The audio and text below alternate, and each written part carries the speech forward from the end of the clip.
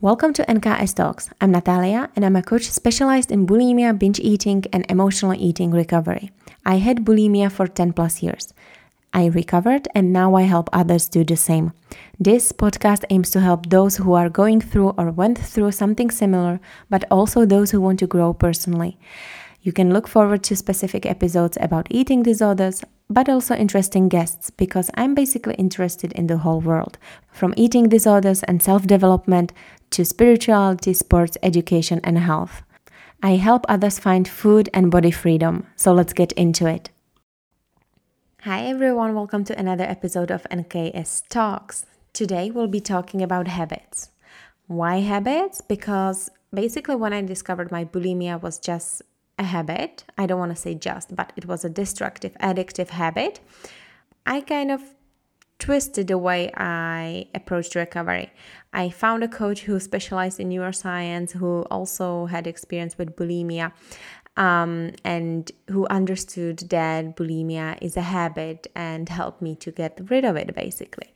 I don't want to say that there is nothing more around it, that we can just identify it as a habit. But once you'll understand how habits work, how they are formed, you'll understand that there is also a lot going in the mind and beliefs and thoughts that, however, can be changed. But before we dive into this episode, I have one special announcement, and that is that on the 1st of June, I'm launching my very first group coaching program, which is a 4-month-long coaching program designed to help you recover from bulimia or binge eating and find body and food freedom, and also learn intuitive eating. So this is a program that I was building over the last year, basically, so that I can help even more people.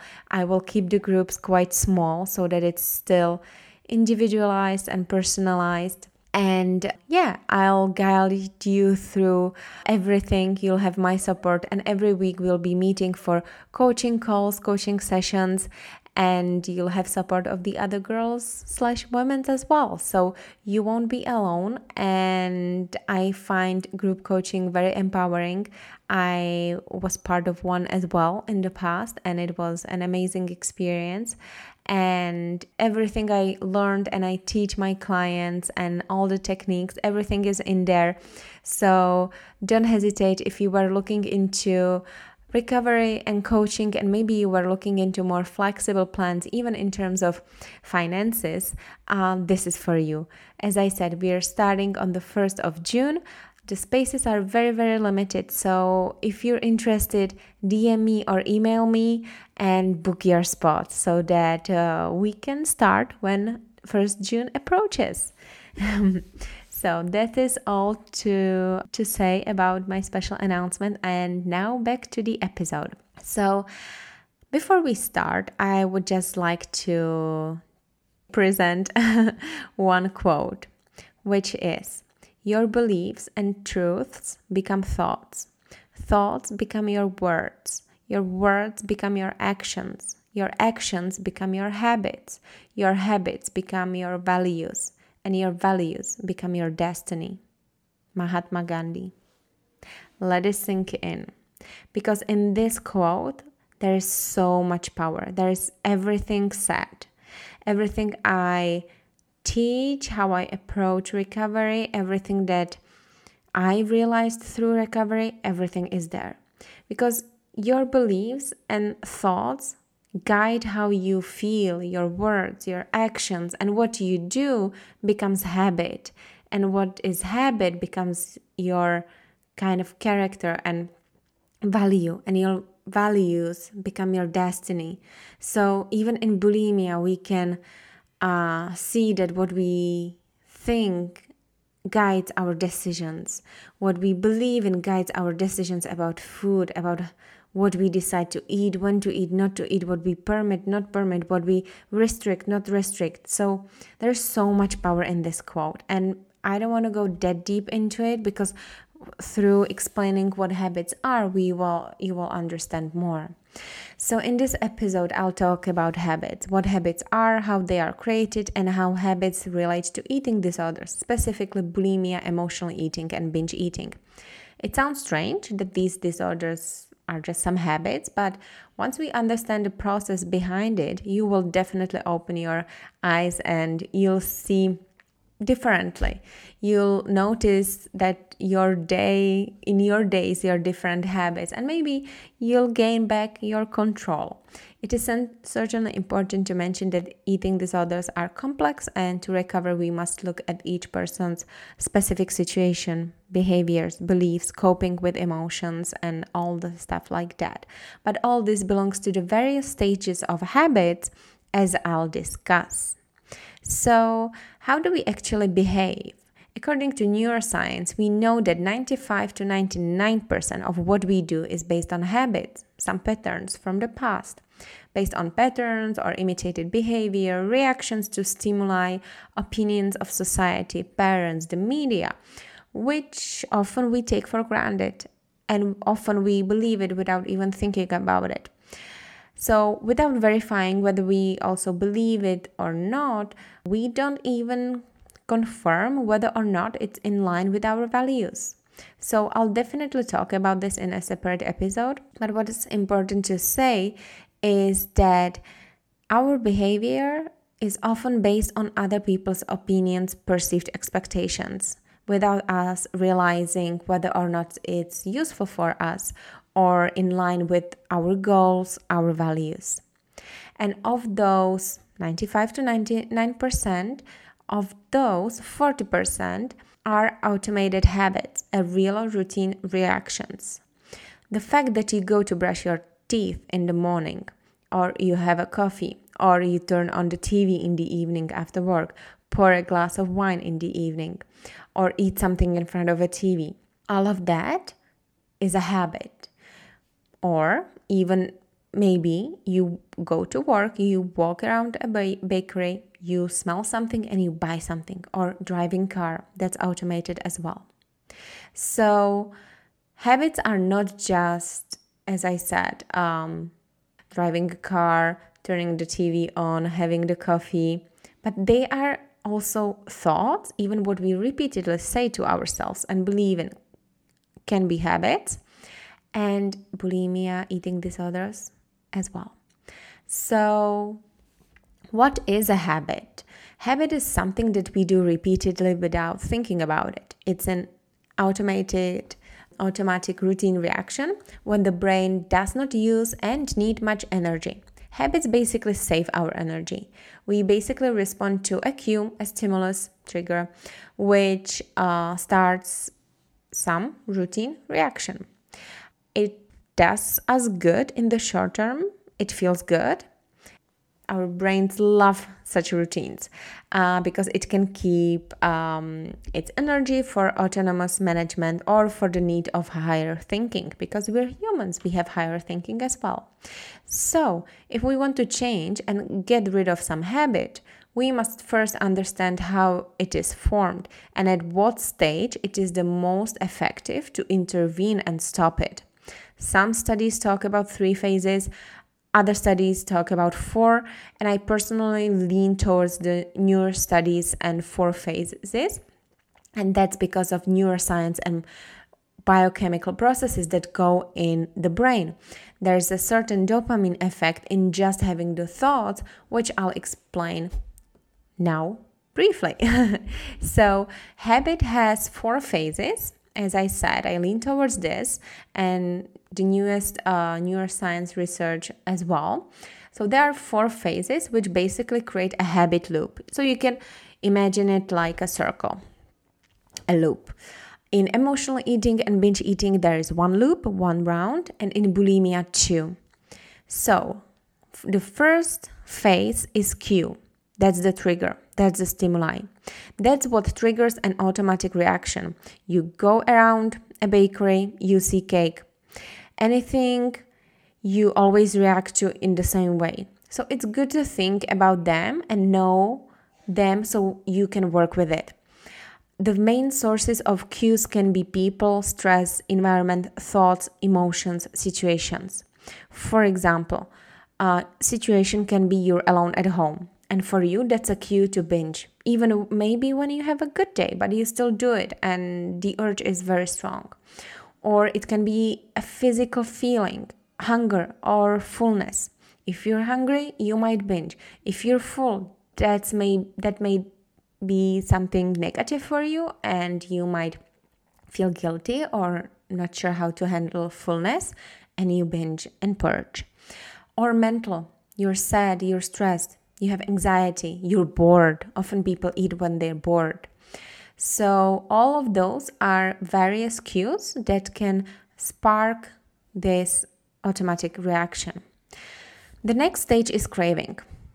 Craving, that's a psychological craving, something deeper. You're looking for relief, you're looking for love, you're looking for escape from stress or from that feeling. You're basically looking for something to help you solve this cue.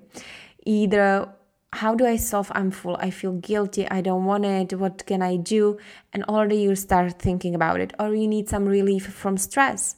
Stress might be your cue, so you're looking for relief. Or you feel alone, you need love. And all of these, in the craving, there's the dopamine effect I was talking about. Dopamine. What is dopamine? Dopamine is a hormone. It's a neurotransmitter, basically a transporter of impulses in the brain. And it's responsible for the feeling of happiness, joy, and it regulates the balance of the system, of the reward system and pleasure in our brain. So it's the main hormone that is responsible and plays a major role in habit forming and rewards. So the brain produces dopamine in moments when we have expectation of some reward, meaning just the idea of food will cause an increase in dopamine. Try to remember when you had such an emotional or bulimic episode that the craving, the thought of the food, the relief, it made you feel so good. And then when you ate it, you thought, maybe this is not worth it. Maybe I don't even like the taste and it's not as great as I imagined. So that's when the reality comes, the remorse or the realization that what you need is not fixed with food, that the relief was temporary, but it didn't solve the problem. So what I want to say is that this dopamine is that even just the thought of the food, you're thinking about it. And when in your brain you tell yourself, okay, I'll allow it to myself, it already calms you down and it already creates the high dopamine, the relief, what you were looking for. But then the actual food, that's not the real relief. Just the thought of it spikes the dopamine. And of course, like the few bites of the food can be amazing and you might feel great. But let's be honest, eating delicious food is great. But binging and feeling physically full and unwell and sick, that's not reward. That's not where the dopamine hits. No, it's prior to that. So it doesn't have to be just a thought of the food that spikes this craving, but the desire to get rid of the stress, the desire to disappear, to numb yourself, not to be present. Basically, the desire to escape the cue. So after we have this craving, there's the routine reaction. You buy the cake, you eat whatever you want, you eat something forbidden maybe, you buy a lot of food and you eat. And then there's the reward, which is the fourth phase, which is relief, you escape the thoughts, stress. There's another dopamine flood in the brain and hormones that cause addictions. In bulimia, we then have another loop of those four phases, meaning after you eat, another cue appears, which is I feel full, I feel sick, I need to get rid of it and I need to compensate, blah, blah, blah. So actually, the reward that you ate and that you feel full becomes a cue, and now the cue is I need to get rid of it. It can be the feeling of fullness, physical discomfort, guilt, shame, fear of getting fat or gaining weight. And so your cue is again these things I just mentioned. You have craving, the thought of, oh, I'll feel better when I get rid of it. The thought of, oh, I'll feel better when I can basically erase what had just happened. And the routine reaction is then some form of purging. It can be exercise, it can be making yourself feel sick, it can be laxatives, or all of it. And then the reward is you got rid of it. You are no longer full. So when you have such strong fluctuations in dopamine, meaning in the food, happiness, overeating, vomiting, guilt, unfortunately, then the brain biologically wants more and more of the dopamine because it doesn't want those huge spikes. Ideally, you'd be leveled. You wouldn't have such high highs and low lows. But because of this destructive habit, you have very high highs, just like an addict, and then very low lows. Because the brain doesn't want to be in those depressions. But as I said, it can be balanced and controlled. So bulimia and other eating disorders don't really start with the fact that we want to have these destructive habits, of course. But something happens in your life, you have some conviction, thought that maybe, okay, I need to lose weight, you start restricting, and then at some point your body cannot manage it anymore and you binge. And once you binge, the animal brain will keep bringing it back because our bodies want to save themselves. They don't want to be starved. Or you might not come from restrictive background, but you just created this habit as a form to cope with the stresses, emotions, and anything that might be going on in your life. But you just need to do it a few times and the brain will automate it. So just like addictions, habits are dangerous. Why? Because they are beyond our control. I always say it's like you're possessed by an animal, and I felt like it as well. Oftentimes I felt possessed, and all of a sudden I disappeared for a few hours. I wasn't aware, and a few hours later I realized, oh my God, I just ate so much food, I binged, now I need to get rid of it. And it's the autopilot. When you're in autopilot, you're not aware, you're not in the present moment. So that's why it's dangerous. So, in order to change this destructive habit, you need to have motivation. Why? Because why are you doing what harms you? No one can motivate you as much and keep you in recovery for long term other than you. Because even I always say, I can give you all the tools in the toolbox, and the toolbox can be so pretty and designed, personalized, but unless you use the tools and want to use them, you won't recover. So you must take actions and you must really want it. And so how to motivate yourself? And I always go through 3 phases of motivation with my clients. I'll briefly mention them here. So the first one is you need to create a strong personal vision of the best self of yourself. You're healthy, you're happy, you're successful, any desires you have, the image of yourself in a healthy state. Just visualize yourself, no children, spouses, houses, just you, and really create a strong vision of this. What is it that you want for yourself? The next phase is negative motivation, because there will be times when it will be tough and positive motivation won't work. So you need to remember what will happen if you don't succeed with recovery. So in here, in the negative motivation, focus on the bad things. What will happen? Imagine you didn't change. Imagine you didn't manage your recovery. Time passed, year 1, 2 went by, and imagine what will happen. How will you feel? What will you look like? What do you care about the most, and what do you have around you? How your relationships are maybe, and some personal impacts, physical, medical, financial even. And maybe imagine even an impact on the most important relationship in your life. Really think about this, and even when you're in that thought process of, okay, I might as well binge, just imagine what can happen and how you truly feel when you do. And then the third step is positive motivation. So here we want to visualize and imagine that the necessary time passed for your recovery, you managed to change bad habits, there are no limits for you, and imagine how you live, how you look, how you feel, and what you're proud of, and who you have around yourself, what your relationships look like, what benefits did this journey bring to you, what did you learn, and how proud you are for your recovery. So this is the 3-step process, and of course I go into more depth with my clients, and we really create a vision and have it very specific and keep reminding ourselves anytime they need, ideally every day.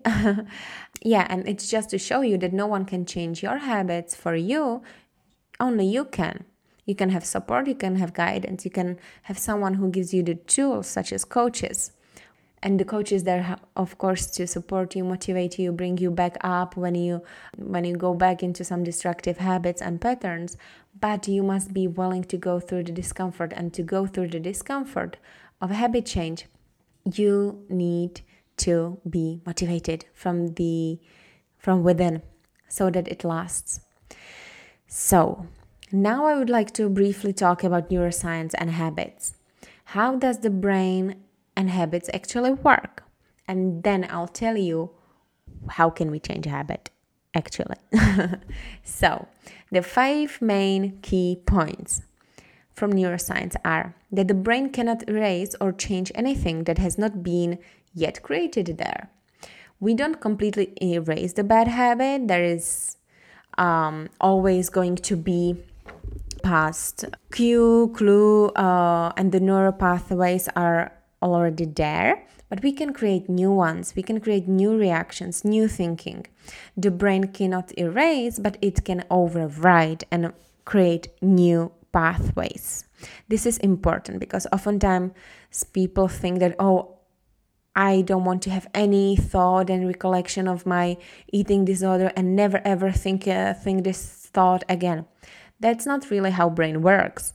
You might even in 3 years from now have some thought when you feel low or at some stressful point in your life, like, let's have food because we know in the past it worked, but it will be so weak and you'll just say to it, this is so irrational and no, I don't want it. Imagine it like saying no to some toxic relationship, toxic partner that you just want to close the door on.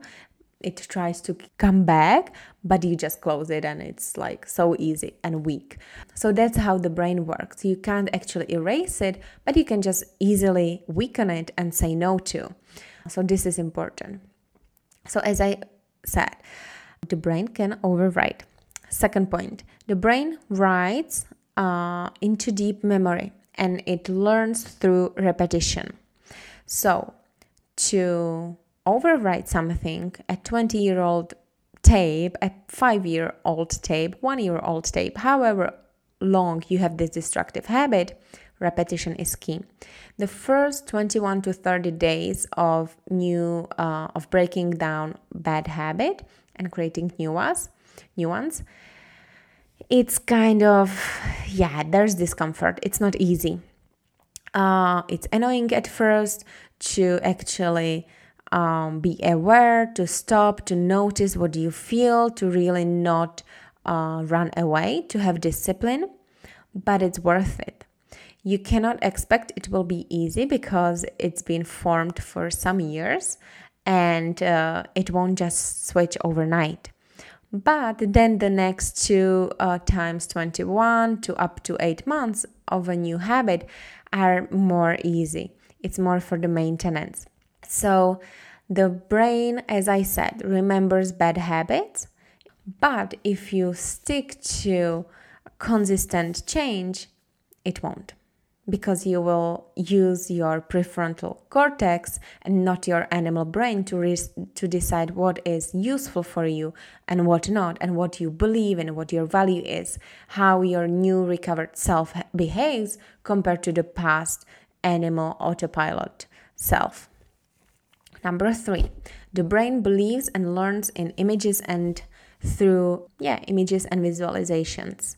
So images and ideas, visualizations trigger biochemistry, and it cannot actually distinguish between reality and imagination. So when you think about what you cannot do or you're not allowed to do, it's like a Pavlov's reflex. You will only think about that. It's like, okay, I can never eat a cake in my life. And then what do you think about? Cake. And you only see cakes everywhere. Or I cannot have chocolate, and then you're obsessed with chocolate. So instead of thinking about what you can't have, think of new things, what you want. You can start a new memory trail, new neural pathway, and create adequate chemistry from that. So work with a vision and response to specific cues. I often tell my clients to visualize next time they have another bulimic thought, episode, and cue. Visualize how you want to actually behave, because when you're prepared for it, you won't be surprised, and it will be easier to say no to, because you'll have the steps already in mind how to overcome it. And of course, I don't want to say here some specific steps, because I would have to know your concrete case, concrete cue. So I don't want to be irresponsible. So sorry that I cannot say like specific steps of the visualization or steps in you can do not to have your binge, but I just want to be responsible. But I think I'm already telling you a lot. So basically, instead of thinking what you cannot have, think of what you're allowed to do, what you can have. That's what's helpful for the brain and changing habits. 4, the brain cannot distinguish between useful and useless or harmful.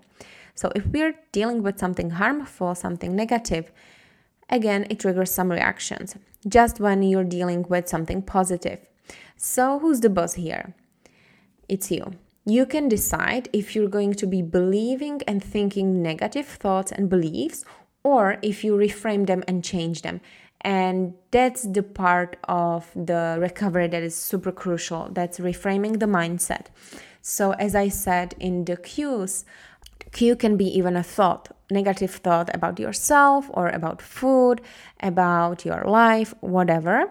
So anything negative and limiting that you believe in, or even opinions of others, expectations of others that you internalize, that needs to be reframed. So that's what I do in coaching. We go through reframing every single thought that's not useful and that sparked and actually created bulimic or binge reaction.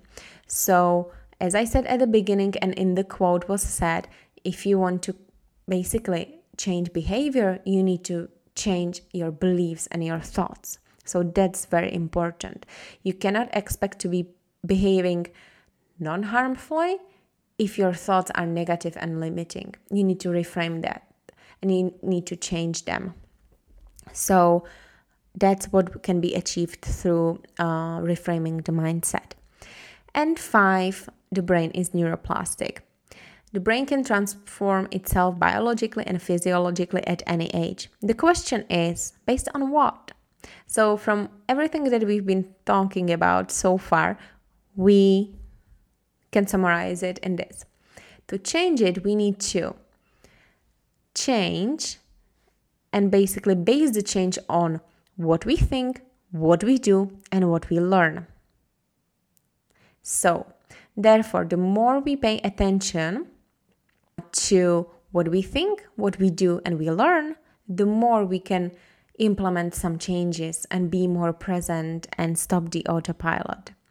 So, what you feed the brain with is key. And As I said, the brain is neuroplastic, so that's good news. We can always change even the most harmful habit. So what can you change actually, specifically? We know there are four phases in the habit. There is cue, there is craving, there is reaction, there is reward. Well, you'll always be around cues and triggers all the time. You would have to live on a separate island or in a bubble, not to be around some triggering foods, not to be around triggering people, stresses, etc. Life is not always pink elephants, so instead of running away from it, you can learn to manage it and behave differently and react differently. So you can't really change and make change in cues and triggers. Reward, well, we're humans, we always want to feel good. So we will always be going after something that makes us feel good. So what can you change really? You can only change a routine reaction and basically not react.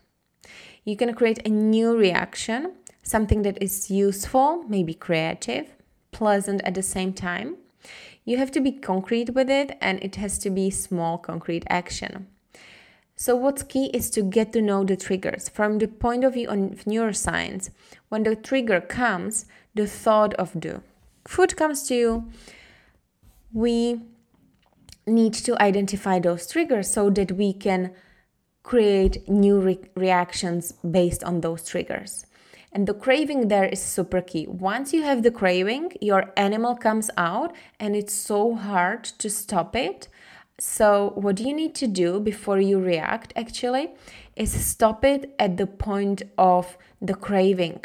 Meaning you need to stop. You need to stop for at least 1 to 2 minutes and become aware. Basically turn the animal off, get out of the train, get out of the autopilot. Anything you need to visualize it.